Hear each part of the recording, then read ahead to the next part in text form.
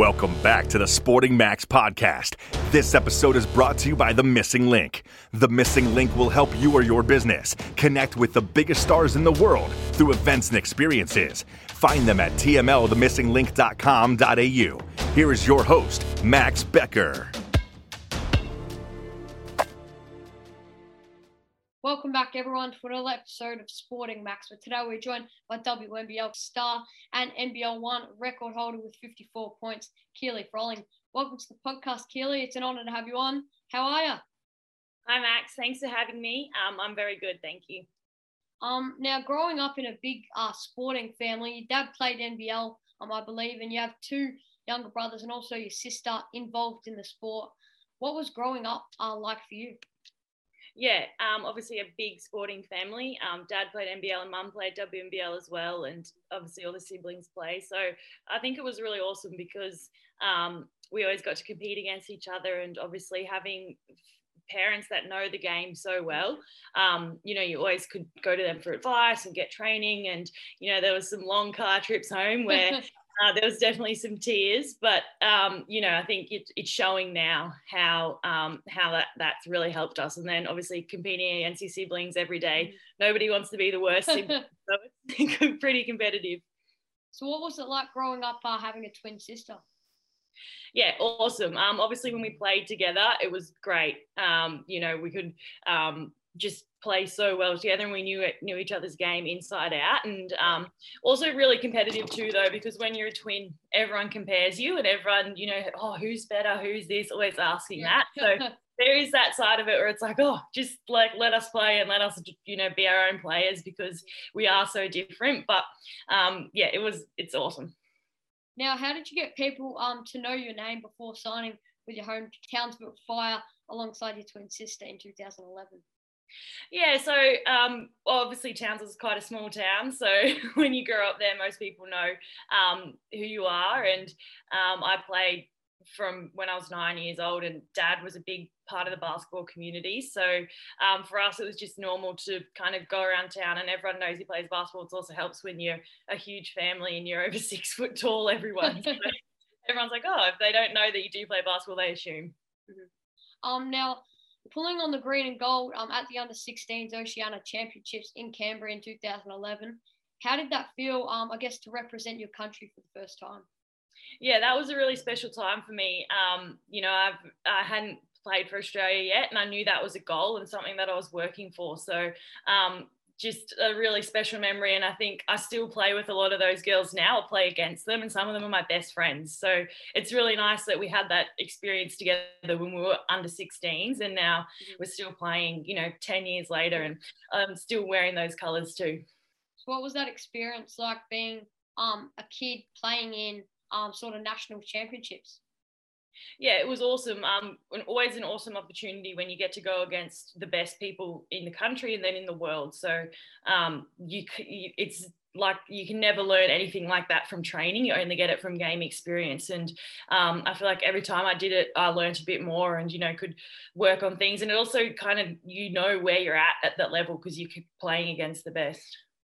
Now, winning gold on home soil, can you elaborate on that experience? Yeah, it was awesome. Obviously, we were trying to qualify for a world championship, which we did, which was nice. But it was cool to play in Canberra in front of home fans and to be the first time representing your country. You probably didn't realise how special it was. Now I look back and I don't think I've played for Australia since in my own country, which is crazy. But yeah, it was a great opportunity and a great experience, and I think you've learned so much from it. Now, where and when did you sort of see the opportunity of going over to America to play college? That opportunity all sort of present itself. Yeah, so after I think Worlds was when I had a lot of colleges approach me, and obviously it was a relatively new pathway. People had started to do it, and I spoke a lot with my family, and we kind of decided that we'd give it a crack and see how we went. And obviously Alicia and I were going to go together, so that made it easier. But then it ended up not working out for me, which I think in the end worked well because now I've kind of been able to pave my career here in Australia. But I think for us, we kind of went over with the mindset that if it doesn't work out, we can always come home. But and the WNBL, and that's always going to be there, but you only get that college experience and opportunity once. Now, playing 2 years at Southern Methodist University in Dallas, can you expand on the college experience for you? Yeah, it was a crazy experience. It's a whole nother world over in America, basketball-wise, and it's just crazy. And there were also some really good aspects of it, but also some really awful aspects. And I actually didn't love my experience over there. I had 2 really big knee injuries when I was over there, and I ended up having a couple of surgeries, and that really set me back. And I just ended up wanting to be at home and wanting to be with reliable medical people that I trusted. So that kind of drew me back to Australia, and I also wanted to study physiotherapy. So for me, the pros of being over there didn't outweigh the cons, so I decided to come home. Now, after college, you joined the Canberra Capitals back in the WNBL.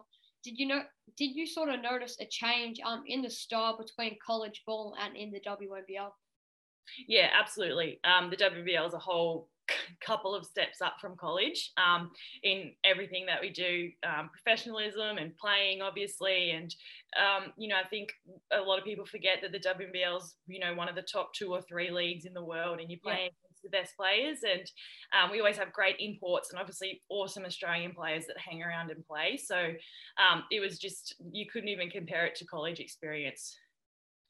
Now in 2017, yourself and the Opals won gold at the Summer Universiade in Taiwan.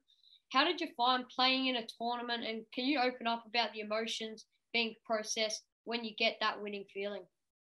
Yeah, that was an awesome experience, and probably, those 2 university games that we've won gold have been my best highlights of my career in Australian colours. And it's uni games is funny because a lot of times you go over there without having any training. They pick a team based off of how you're performing in various leagues around the world. And to win that one, especially that first one, I think no one had won it since the 90s. No Australian team had won it since the 90s. And we went over there, we knew we had a really good team, but we knew it was going to be a tough run. And to come away with that gold medal was awesome. It was in front of, we played Taiwan in the semi-final, and there was like 18,000 fans there all cheering against us, which was crazy. And then in the grand final, we played Japan, and we beat them, and there was still tons of fans there, and a few of them were cheering for us that time, so it was nice. But it just was a phenomenal experience, and something that I just treasure. Now, I believe you played in that 2018-19 Capitals Championship. What was the championship experience like for you? Yeah, just crazy, getting that sort of experience. And we had such a great team, both of those championships, but especially that first year, we just had all-stars kind of from everywhere and great imports in Kia Nurse, but then also some awesome Australian players in, Kelsey Griffin, your Mariana Tolos, your Leilani Mitchells, like just players that know how to play the game and know how to win. And I think that's kind of where I really, first of all, saw the training habits that are needed to be at that level, and really started to make a difference in my game where, I could start making the impact and kind of take that next step at that level. So that was just a great team. And I look back, like, it's just awesome. We had so much fun that year. And then obviously to win it as well was just incredible. Now, you mentioned that that second championship. Did you think you might have, appreciated that second championship more than the first? Yeah, absolutely. That second championship was hard. The first year I said, we kind of had that team that was just an all-star team, and we knew from the start we should win. Obviously, you have to do all the work to get the win, but it was kind of expected of us. And that second year, we lost some of those big players, your Leilani, Kelly Wilson, we lost some of them. And then the whole year we were fighting with injuries. Kelsey went down with an injury. I had broke my nose. Tolu was sick and injured. We were in and out.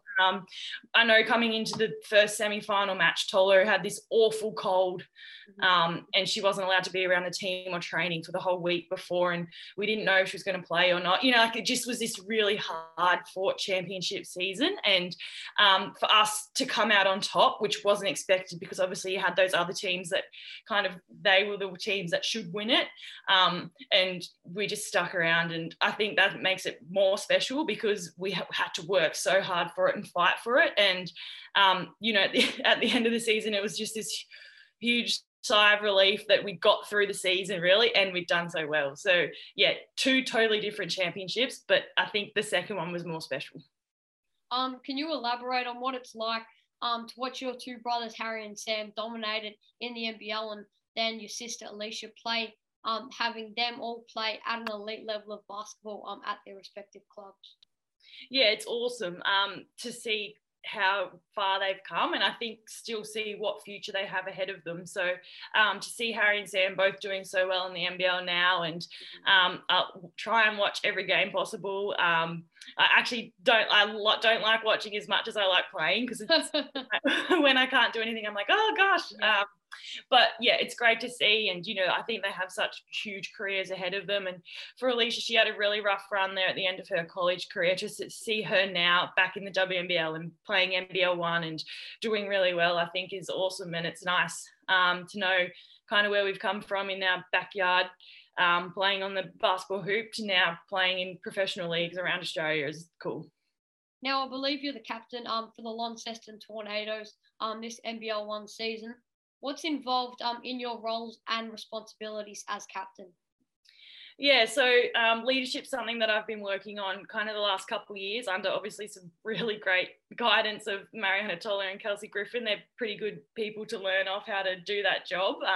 And now I get to do that in the Tornadoes. So for me, first of all, it's about being the hardest worker. I'll try and lead by example. So making sure I'm putting in all the extra work, going hard in the gym, going hard at training. But then also being someone that the young girls and other girls in the team can come to and ask. They have questions about, gameplay or what they need to do to get better, or that sort of thing, that kind of mentoring role as well I'm trying to take on. So it's easy with the Tornadoes because we are such an awesome group, and the girls are great, and I think they really respect me, which is nice. But yeah, just trying to be that voice for them and that leader for them, and just lead by example and get us to where we want to go, which is the championship.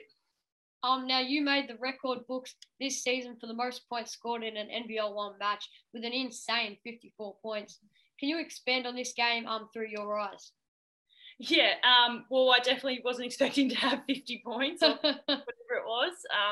But it's funny because earlier in, I think, the first game of the season against Hobart, I had a really high-scoring first half, and then Scott Roth, who's the new Jack Jumpers head coach, was in the crowd, and he, after the game, I've been working with him a little bit, and he always gives me some feedback, and after the game he said, I'm disappointed because I thought you were going to get 50.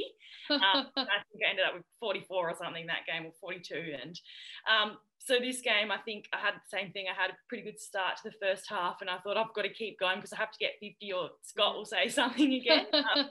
And obviously, my players and my teammates really know where to get me the ball, and they know where I like my shots.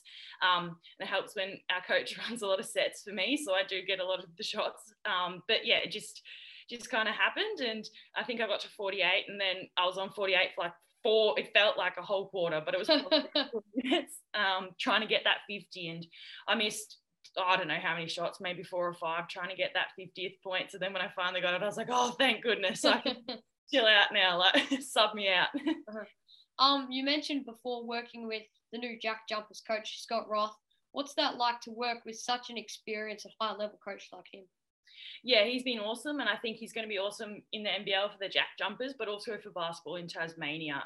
He's really engaged with the community, and you can see that obviously with the Tornadoes. He is in constant contact with our coach Sarah, and in contact with me, and doing some workouts with us and some of the other girls. So it's just great to have someone that has that experience, but then is also so willing to give up that time and give back to the community that he's going to be based in. So yeah, I'm really excited to see how the Jack Jumpers go.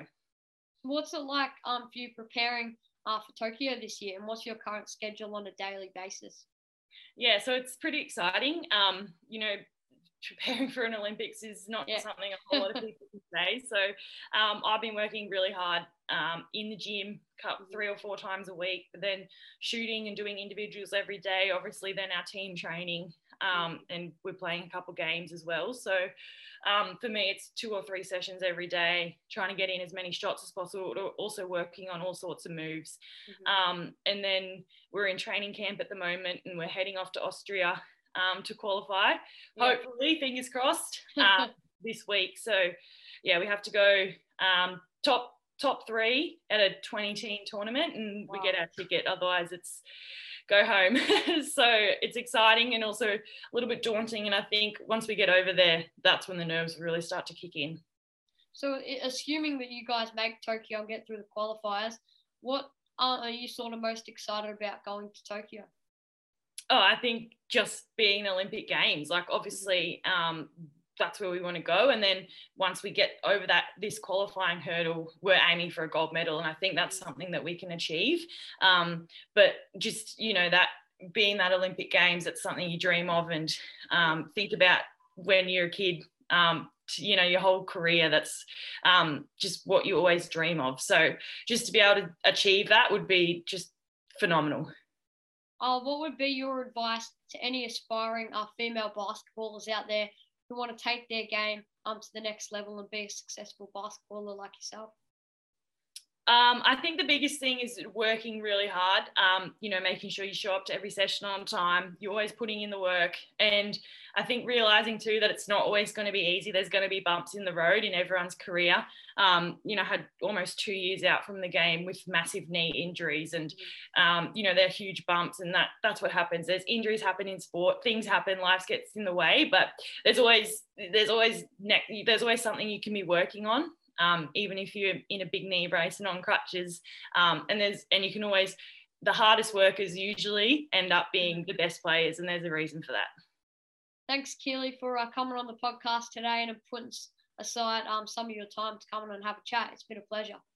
Thank you so much for having me. Thanks, Keely. Stay tuned, everyone, for some more Sporting Max. Thanks for listening to Sporting Max. If you like this episode, please leave us a rating or review on iTunes and follow and subscribe to our channel on Instagram and YouTube. This episode was brought to you by The Missing Link.